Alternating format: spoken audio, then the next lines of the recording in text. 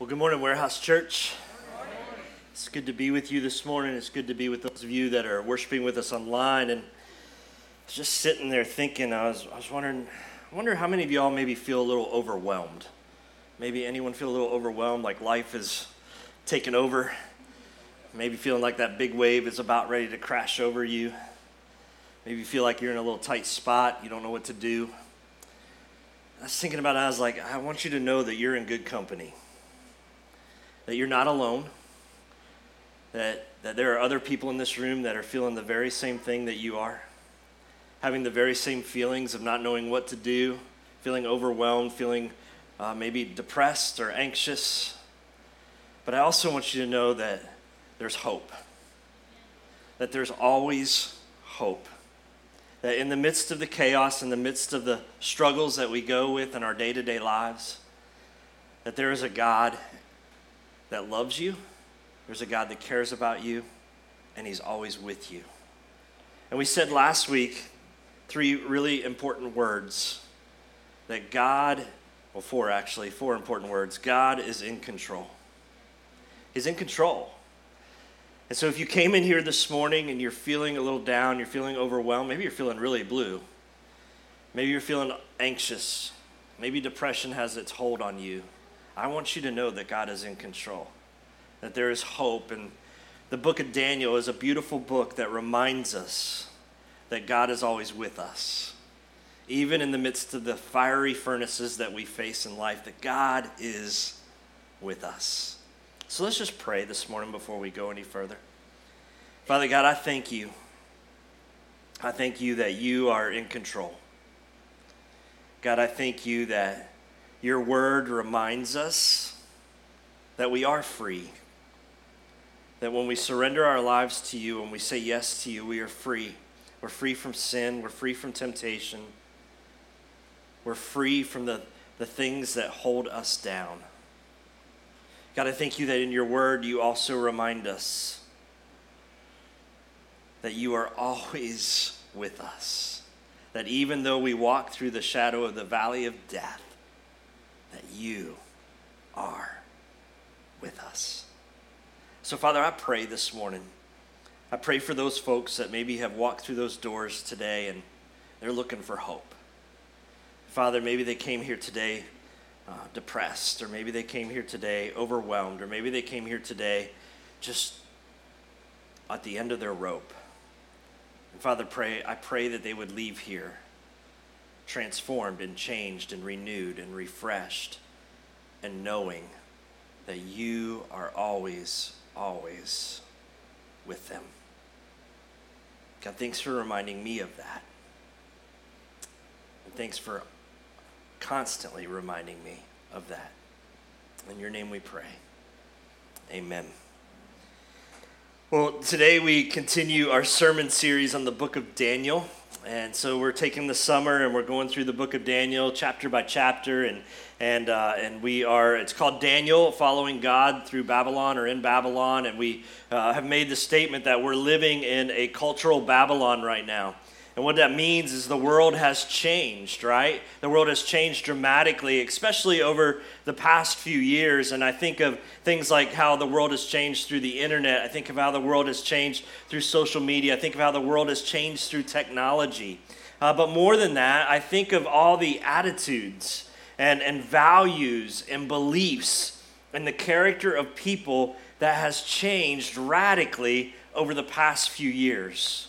I mean, so many books have come out over the past few years, and they've been written lately with titles like Thriving in Babylon, or Exile in Babylon, or Living in Babylon, and making sure that we understand that this world that we are living in is a different world and a different culture.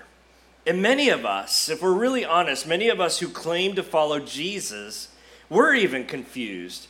We're confused on what a biblical view is of today's world versus a secular worldview. And some of us have even bought into the worldview, secular worldview, and we've blurred the lines. And we blurred the lines between what God's word tells us and what the world tells us. And Daniel is so relevant. And it's so relevant for us today because Because honestly, we live in a world where our values, the things that we value, that we get from the Word of God, the things that God has said, these are the things that I want you to value, are so vastly different than what the world teaches and tells us. And I just want you to think about the conversations that if you're a parent that you're having with your kids today. I mean, think about the conversations that you have to have with your kids today. They're vastly different than the ones that our parents had with us. That the conversations that my mom and dad and the values that my mom and dad instilled in me and the conversations that we had late at night on the side of my bed are vastly different than the conversations that you as parents are having with your kids today and that I'm having with my kids today. And as we think legacy, and that's one of our core values here at Warehouse Church, is we always want to be thinking about the generations that are coming up behind us. And as we think legacy, the challenge for us as parents and as grandparents and as aunts and as uncles is to help our children and our grandchildren to navigate through this cultural Babylon that we live in. And so the question we are asking is, how do we live in this world? How do we not just survive in this world, but how do we thrive in the world that we live in? And just a quick recap for us. In week 1, we discovered in Daniel chapter 1, we discovered that we need to resolve now. Like now, we need to resolve now what our values. If you haven't done this, you need to do this now. What your values are going to be. What values are you going to hold on to, no matter what the circumstances? And last week we talked about wisdom in Daniel 2, and we said that God is in control. And some of us need to believe that. Some of us need to really own that phrase that God is in control. And we need to go to God for wisdom on how to navigate our way through this Babylon, this cultural Babylon that we're living in. And you see, we live in and when I say Babylon, what I simply mean is we don't live in a Christian nation anymore. We don't live in a Christian culture anymore. And so we are living in what we call Babylon, a cultural Babylon. And today I want to talk about how do you worship God and God alone in a culture that says you can worship whatever you want. Like, how do we do that? How do we worship our God and only our God when everyone else is saying you can worship this over here, you can worship that over there? You know, you really don't need to worship God. I mean, you can throw a little God in there if you want. Like, go to church on Sundays, and that's good. You've done your thing. You've worshiped God. And how do we do that? How do we live in this world and worship God alone when the world tells us that we can worship whatever we want? And the truth is, and whether you believe it or not, the truth is we are all worshiping something. Like, you were designed and created to worship. That's how God created you. So we're all worshiping something. And the question is, what are you worshiping? What do you worship? And when I was young and foolish, I bought a 1993 Mustang GT convertible. It's reef coral, by the way, two-tone. It was just like this, white interior. It was an amazing car, super fast, got in a lot of trouble in it. And I love this car. And I spent hours every week keeping this car clean. Like, every hour that I had extra, I was out there washing it or shining up the rims or looking at the interior and what could I do to it. And I was just in love with this car. And it was quickly becoming my object of worship, because we all worship something, right? That's what we were created to do. And so once I discovered that this car was becoming an idol in my life, I knew that it was time for it to go. I knew that I had to get rid of this car because I knew I was created to worship God and God alone. And this car was becoming my idol. This car was becoming more important in my life than God.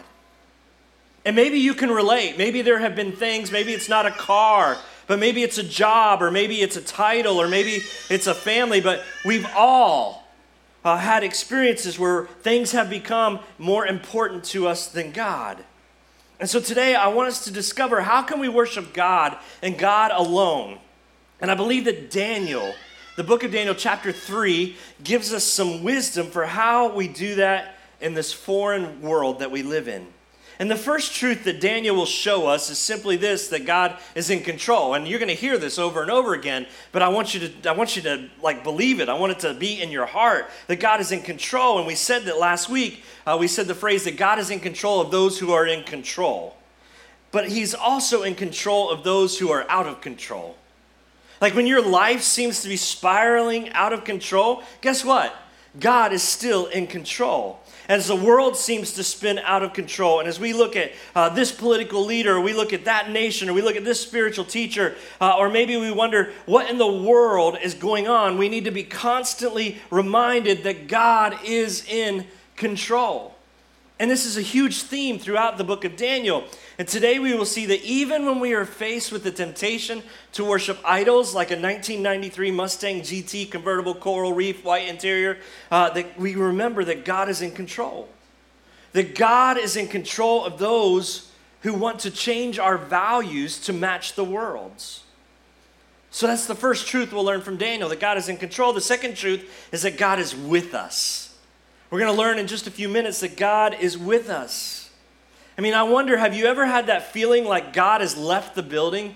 Like maybe you feel like in your prayer life that God's not present as you're doing as you're trying to live the Christian life. You feel like God's not around. He is just checked out. Maybe you feel like you feel like God's not nearby, or maybe you feel like your prayers hit the ceiling and fall back down on you, like He's not listening. Maybe you're struggling to feel like God is present in a trial or a situation. And I want you to know that God is with us. And this is something that we'll see in today's scripture, that what God wanted the nation of Israel to know more than anything else was that He was with them. I mean, look at Psalm 23. What does it tell us? It says, the Lord is my shepherd, right? And then it says, even though I walk through the valley of the shadow of death, I will fear no evil. Because why? Because God is with me. In Psalm 16, when the king was facing death, he says these words. He says, I will not fear because the Lord is near. I'm not going to be afraid of the circumstances. I'm not going to be afraid of the situation I find myself in. I'm not going to be afraid that my business is going to close. I'm not going to be afraid that I'm not going to find a job. I'm not going to be afraid that I'm going to lose my marriage, because the Lord is near. The Lord walks closely, he says, with those who He has chosen. So God is always present. And we will learn specifically in just a few minutes that God is with us even in the fiery furnace. The third truth that I think we'll learn from Daniel today is this simple truth that, and it's a crucial truth for us today, is that God is in heaven. And what do I mean by that? Well, Paul says that we are just foreigners. We are strangers here, that we're just visitors, and that our citizenship is not here, but it is in heaven. It says that our spiritual blessings are in heaven, that we are seated with Christ in the heavenly place. And that we have a God that is in heaven. And for the book of Daniel, and for the Israelites, and for those in Judah, it was to remind those faithful Jews that God, their God, our God, was supreme. And that's why God gave us the Ten Commandments. If you look at the Ten Commandments, the first half of the Ten Commandments is all about God. And it's all about our focus should be on God. It says that we should have no other gods. It said that we should have no graven idols. And that because there is only one God in heaven, that there's only one Father above, that there's only one Lord of Lords and King of Kings, that there's only one Almighty God, and that is the God that we worship. There's only one God in heaven. And so we're going to continue to explore these truths today. But before we jump in, I think we really need to ask ourselves this really important question. And you need to answer it honestly. Do you believe that there's only one God in heaven who is a supreme God, and that is the God in whom you alone are going to worship? Do you believe that? That is the question I think we have to ask ourselves before anything else makes sense. And how do we make sure? How do we make sure that we do not fall into the temptation of worshiping false idols or other gods? How do we make sure that we are centered and our lives are centered on the one true God? And I think that we need to do what Daniel did in Daniel chapter 1, and we need to resolve. Everybody say resolve. We need to resolve in our hearts that we are going to worship God alone. That no matter what else comes our way, no matter what other temptations come our way, that we're resolved. That we make a decision, we draw a line in the sand and say, I'm resolved that I am going to worship God and God alone. That God has my number one affection. That God is first and everything else comes after my worship of God. And I think a key phrase for us is this phrase that says that the God we trust is the God that we worship. And the God that we worship is the God that we serve. So I wonder, who are you trusting in? Who do you put your trust in? Where is your faith? Where is your hope? Who do you put your hope in? And for some of us, we are putting our trust in our own success. We're like, I'm putting my trust in my success, or I'm putting my confidence in my job or in my bank account. Some of us put our trust in our finances, and some of us put our trust in our spouse, or maybe we put our trust in a pastor, or we put our trust in a church. And many Americans today, they're putting their trust in a political system or a political figure. And what God is saying to us is that our trust should be in the Lord. And that God, the God that we trust in, is the God that we worship. And the God that we worship is the God that we serve. And so today's message is all about how do we make sure we are worshiping the right God. And we find the answer in Daniel chapter 1, verse 8. And we've read this in week 1, but I want to read it to you again, because here's what Daniel says. He says, but Daniel did what? Resolved. He resolved not to defile himself with royal food and wine. And how can you be confident? How can you be confident that you are not going to worship idols? That you are not going, that you aren't going to worship false idols, but rather you are going to worship God alone? Well, you must resolve. You must resolve now to worship God alone before the important decisions in life come at you. Like, you must make the decision now. You got to draw the line in the sand now, before the decisions come your way, before you're faced with making these important decisions in life. You see, we all make important decisions. Some of us make career decisions. Some of us make marriage decisions. Some of us make buying a home decision. Some of us make retirement decisions. We make all these decisions that are life-altering. And by the way, one of our core values is celebrating stories. And I don't know if you knew it or not, but Chandler and Tess are celebrating 1 year of marriage today. And so, yeah. 1 year ago today, I stood before them and I asked them the questions. I said, are you committed to one another? Are you committed to putting God first in your marriage? And they said, yes. And they said, I do. And then Chandler kissed the bride, and they've been married for a year. It seems impossible. It's already been a year. But we have to we're always making these life-altering decisions. And Daniel was a young man that was resolved. He was resolved that he was not going to defile himself with the culture. Daniel was resolved that he was going to put God first above everything else, no matter what the consequences or circumstances. And so let's look at 3 resolutions from Daniel 3 that I think will help us. Will help us to fortify ourselves so that we do not fall prey to the temptation of worshiping other things or putting other things above God. Because here's the reality. Anytime you put anything more important than God, you're worshiping a false idol. And that's just the reality. That's the truth. Because we were created to worship God. And we were created to worship. We're all going to worship something. So anytime we replace God with that something, we're worshiping a false idol. And so today we're going to come up with some resolutions out of Daniel chapter 3 to help us to fortify ourselves so that we don't fall prey to worshiping idols. Now, just a quick recap. In chapter 1, we had Daniel and Meshach, Shadrach, and Abednego resolved not to compromise, and they were found to be healthier, if you remember, and stronger and wiser than all of the King Nebuchadnezzar's servants. They said, hey, feed us vegetables and water. We don't want any of the food off the king's table. We just want vegetables and water, and see that we aren't healthier than the rest. And they were. And so we saw that, and they were elevated because of that to a position of authority. And then in chapter 2, none of the servants, you remember, none of the magicians and the sorcerers and the wise men, none of them could interpret Nebuchadnezzar's dreams. And Daniel said, I can do it. And here's why. He said, because there is a God in heaven. There is a God in heaven who can not only give the interpretation, but can also give the dream. And he did, and he asked God for wisdom, and God gave him the interpretation and the dream.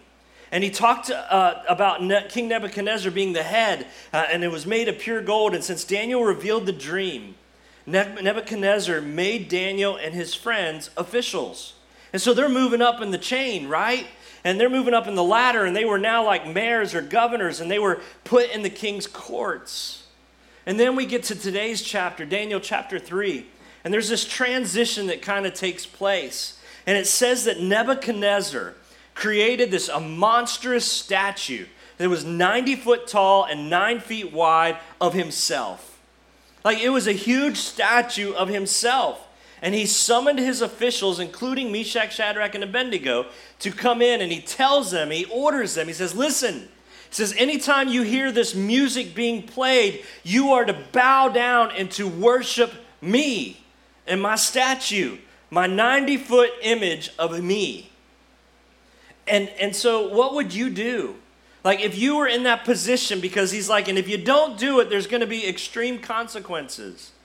And I wonder if we were faced with the same situation, what would we do? Like, I've seen that in the world we live in, we will do whatever it takes when measures get desperate, right? Like, I've seen us act in ways that we'll do whatever it takes when things get kind of crazy. I mean, people went crazy when we ran out of toilet paper, right? Like, they did whatever they did. Some of you still have toilet paper left over from 4 years ago. Like, you've been holding on to it. You're like, it might happen again. I might need some more toilet paper. And you're holding on to it like it was gold. And so we will do whatever in extreme measures. And what is going to happen? Like, what is going to happen in this world when persecution gets real for us?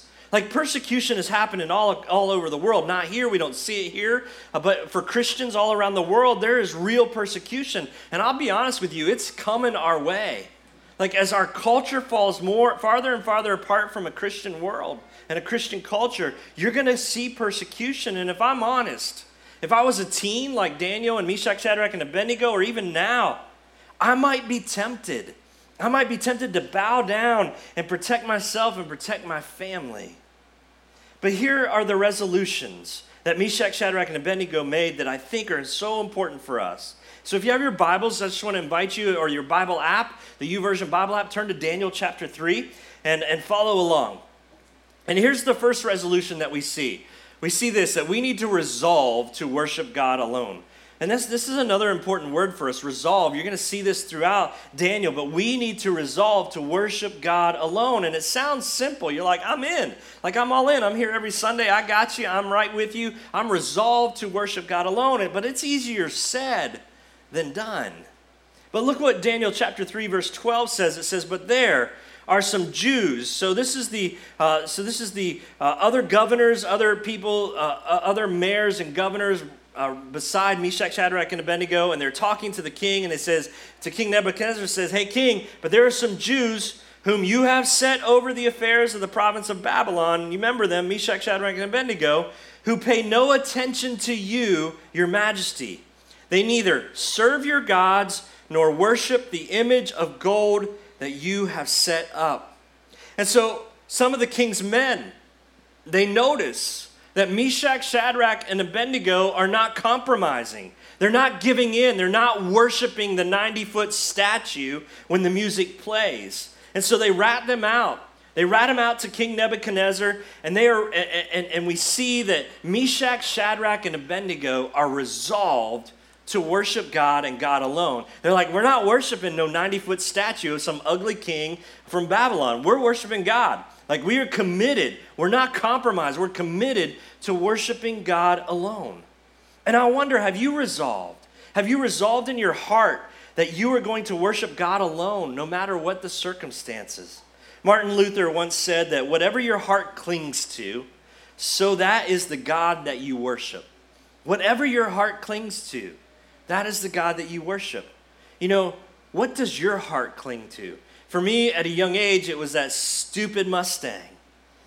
But now my heart struggles with other things, and always keeping in check and balance and not compromising my worship for God and God alone.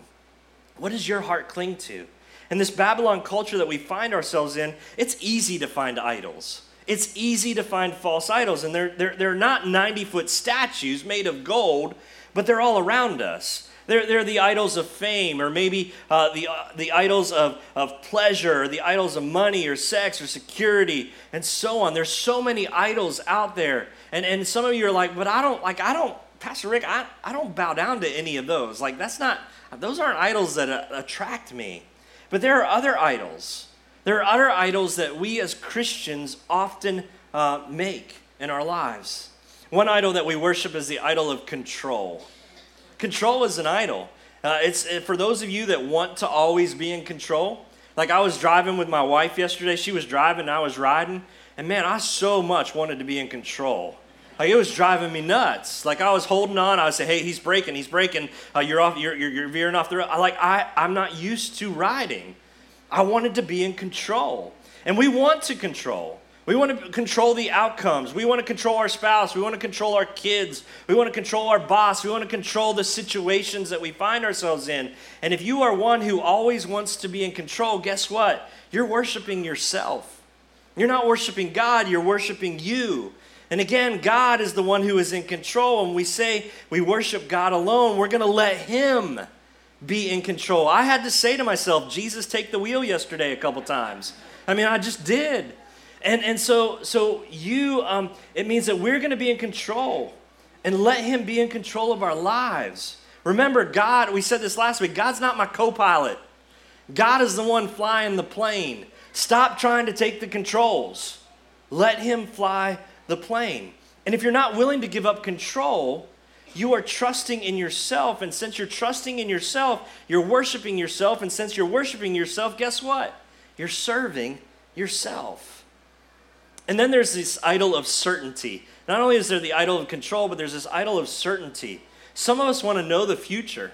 Like, we want to know with certainty what our future is going to look like. Like, we've got it mapped out. We know exactly what's going to happen, exactly at what time. We feel like we're certain that, after we've been married for so many years, we're going to have kids. We're not going to have one kid. We're going to have two kids. We're going to have 3 dogs. We're going to have 2 cats. Like, you're mapping out your life with certainty.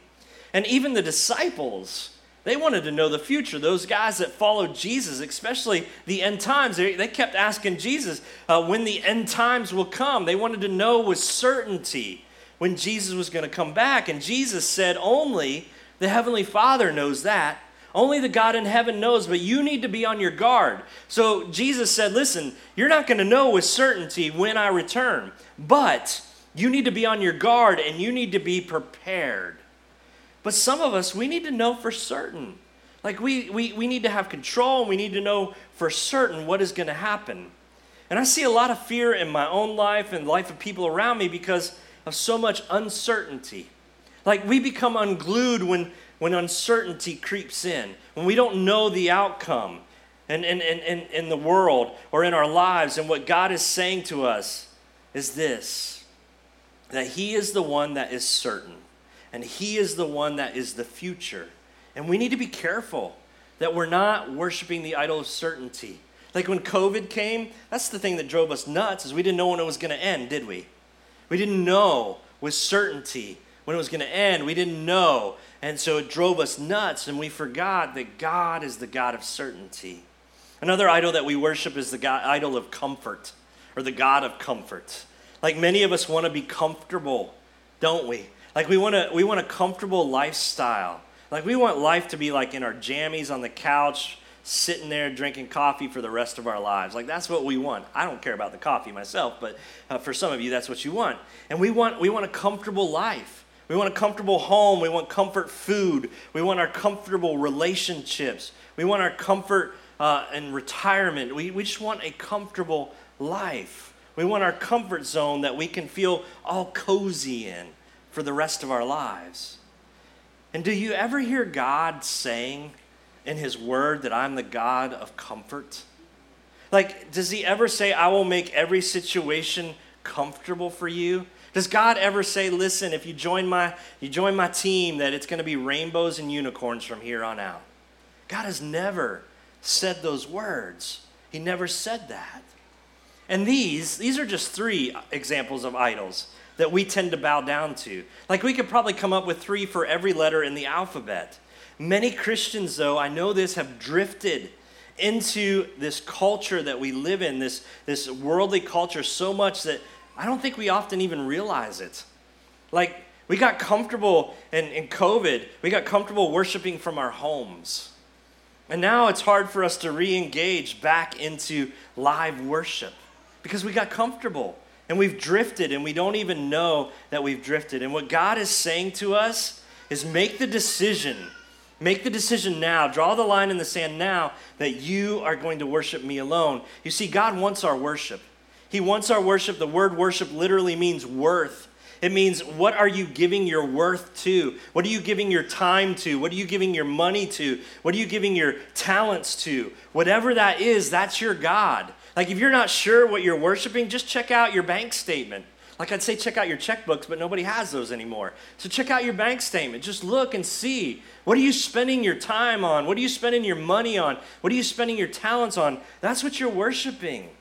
And we need to be like Meshach, Shadrach, and Abednego and say, we've already made the decision. Like, in advance, as a family, whatever your family looks like, we've made a decision that we're not going to worship anything but God.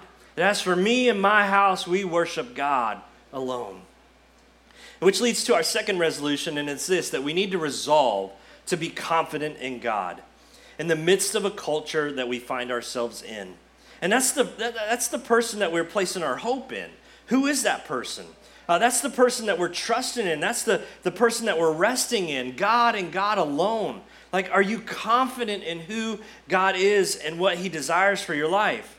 Now, when Nebuchadnezzar found out that these men, that Meshach, Shadrach, and Abednego had refused to bow down, it says that he became really enraged. Like, he got really angry. He became so angry that he called Meshach, Shadrach, and Abednego in, and he told them, if you don't bow down to me, you're going to walk through the fiery furnace. And they're like, we're not doing it. And so he's like, turn that fire up. Like, I want it as hot as you can get it. It was so hot that skin was melting just to be near the fiery furnace. And notice what the confidence, though, of Meshach, Shadrach, and Abednego. Daniel chapter 3, verses 17 and 18. It says this, if we are thrown into the blazing furnace, the God we serve is able to deliver us from it.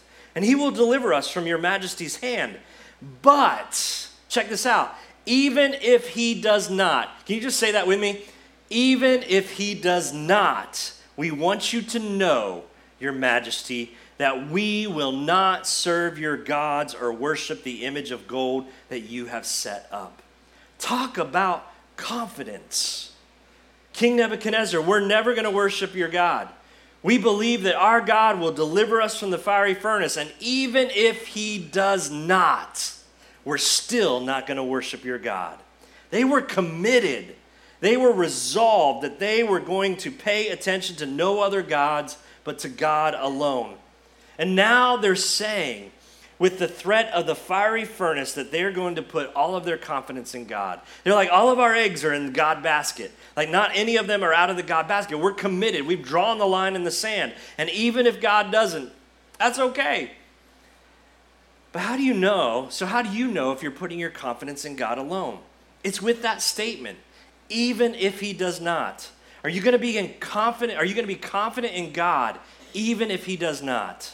Like, are you going to be confident in God even if he does not restore your marriage? Are you going to be confident in God even if he does not bring the prodigal son back home? Are you going to be confident in God even if he doesn't give you that job that you want? Are you going to be confident in God even if he does not restore your finances? You see, God is in the business of coming alongside of us, but he wants us to trust him even if he chooses for some reason not to go in the direction that you want him to go.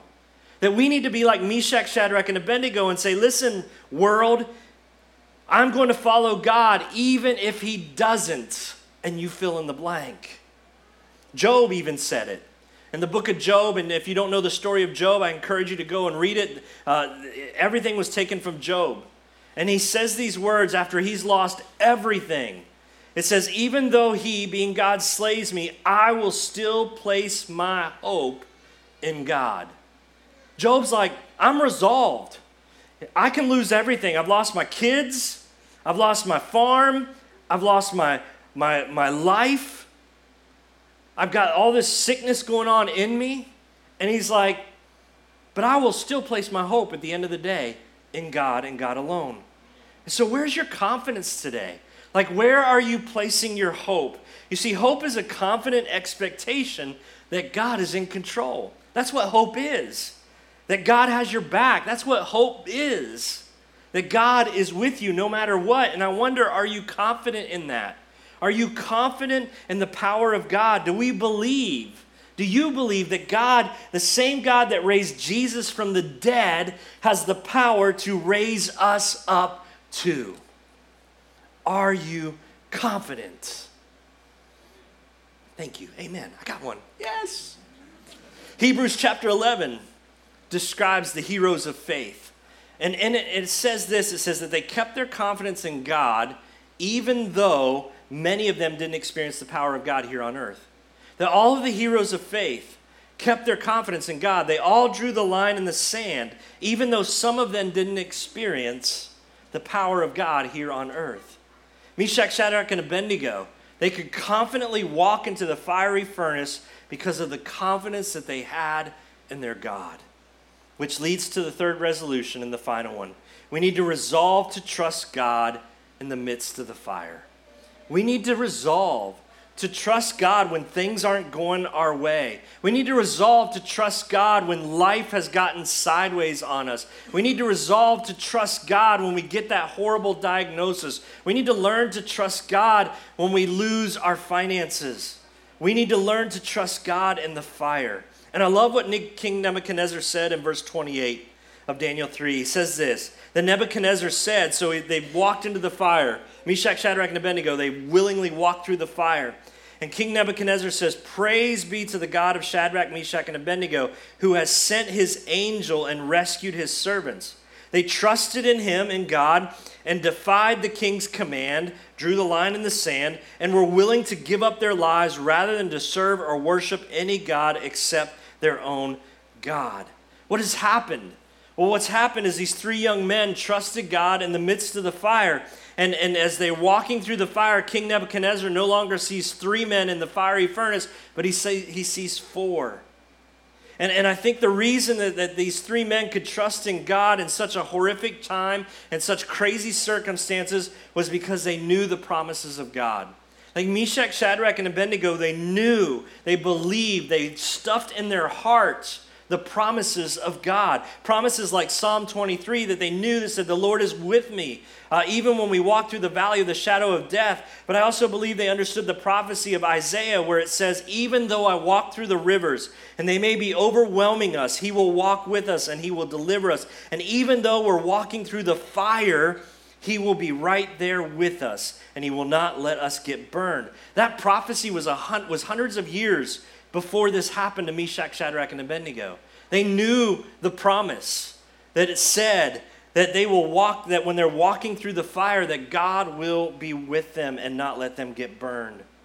And so for all of us, we need to have promises of God instilled in our hearts. We need to place the promises of God in our hearts. We need to tuck them in our hearts and hide them there for those moments in our lives when the fire gets hot. And when the fire is hot all around us, we can claim the promises of God. Promises like Zephaniah 3:17 that says, the Lord your God is with you, the mighty warrior who saves. He will take great delight in you. His love, he will no longer rebuke you, but will rejoice over you with singing. What a beautiful promise for us, that the mighty warrior will come and rescue us in those moments when life is out of control. See, what Zephaniah was saying is this, church, God is in control. That's what he's saying. And so what promises of God do you have tucked away that you can hold on to when you are in the midst of the fire? You see, when they were in this fiery furnace, Nebuchadnezzar was shocked when he looked in and he saw a fourth person in the fire. And Nebuchadnezzar describes the fourth person as a son of God, but he's a pagan god. He's a pagan king.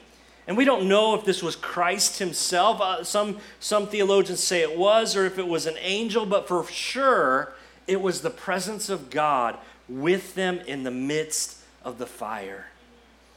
And the Lord protected them. It even says that when they came out, there wasn't a singed hair on their body. Their clothes weren't burned. They didn't smell of smoke. And so the Lord protected them. And I think this is the lesson of chapter 3 in the fiery furnace. It's this, that God is always waiting to deliver those who worship him and trust in him alone. Like, do you know that? Like, if you came in here this morning and you're feeling defeated and you're feeling beaten down and you're feeling like the world has turned against you, guess what?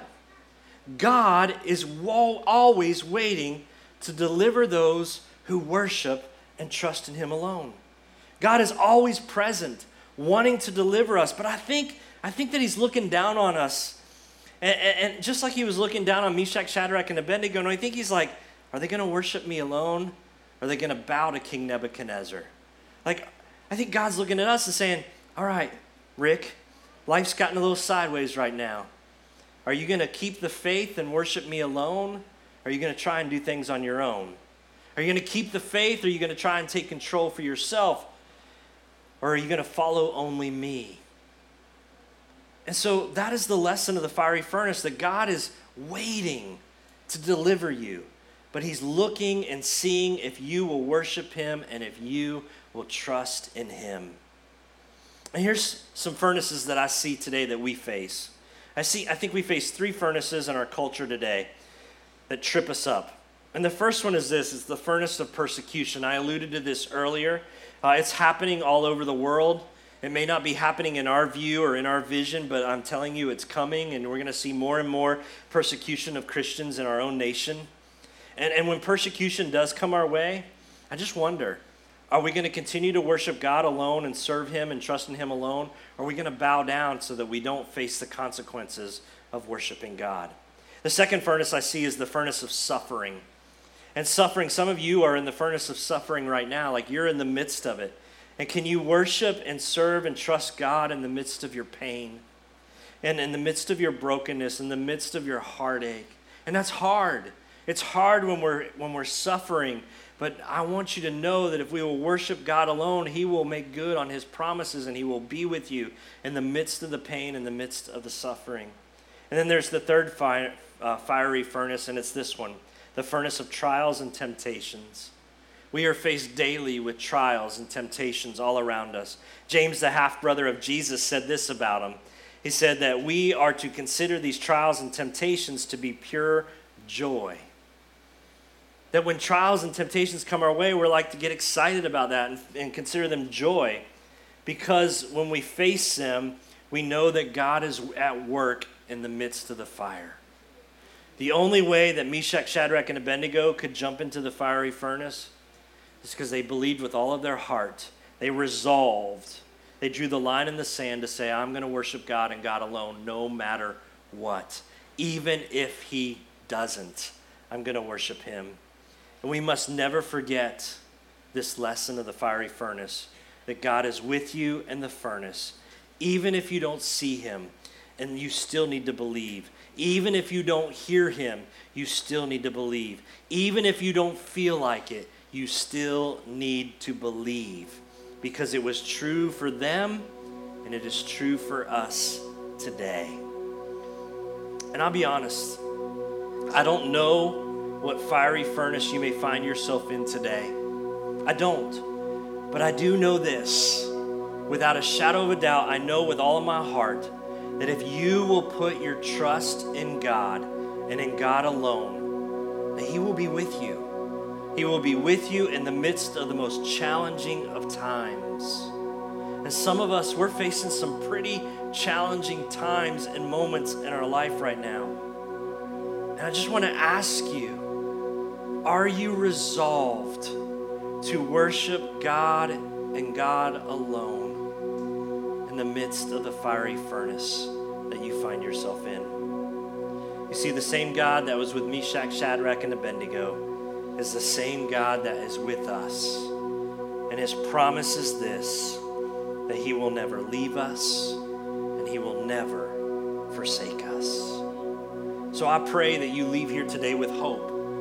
Hope knowing that if you will resolve in your life to worship God and God alone, that he will always be with you. Even in the craziest of times, he's with you. He will never leave you, and he will never forsake you. Would you pray with me? Father God, I thank you again for this amazing book in your word, the book of Daniel. And God, I thank you for this overarching theme that we are finding that says that you are in control. And God, when life seems to spin out of control, God, I pray that we would be reminded of Meshach, Shadrach, and Abednego. And we would be reminded of their resolve, of their confidence in you, Lord. That they clung to the promises that was found in your word. That even when the waters crash over our heads and even when the fiery flames come at us, that we will not drown and we will not be burned. Because the living God, the Lord of Lords and the King of Kings is with us always. But Father, you're only with those who choose to be with you. Lord, you don't force yourself upon anyone. You give us the option, the free will to choose whether we're going to follow you or not.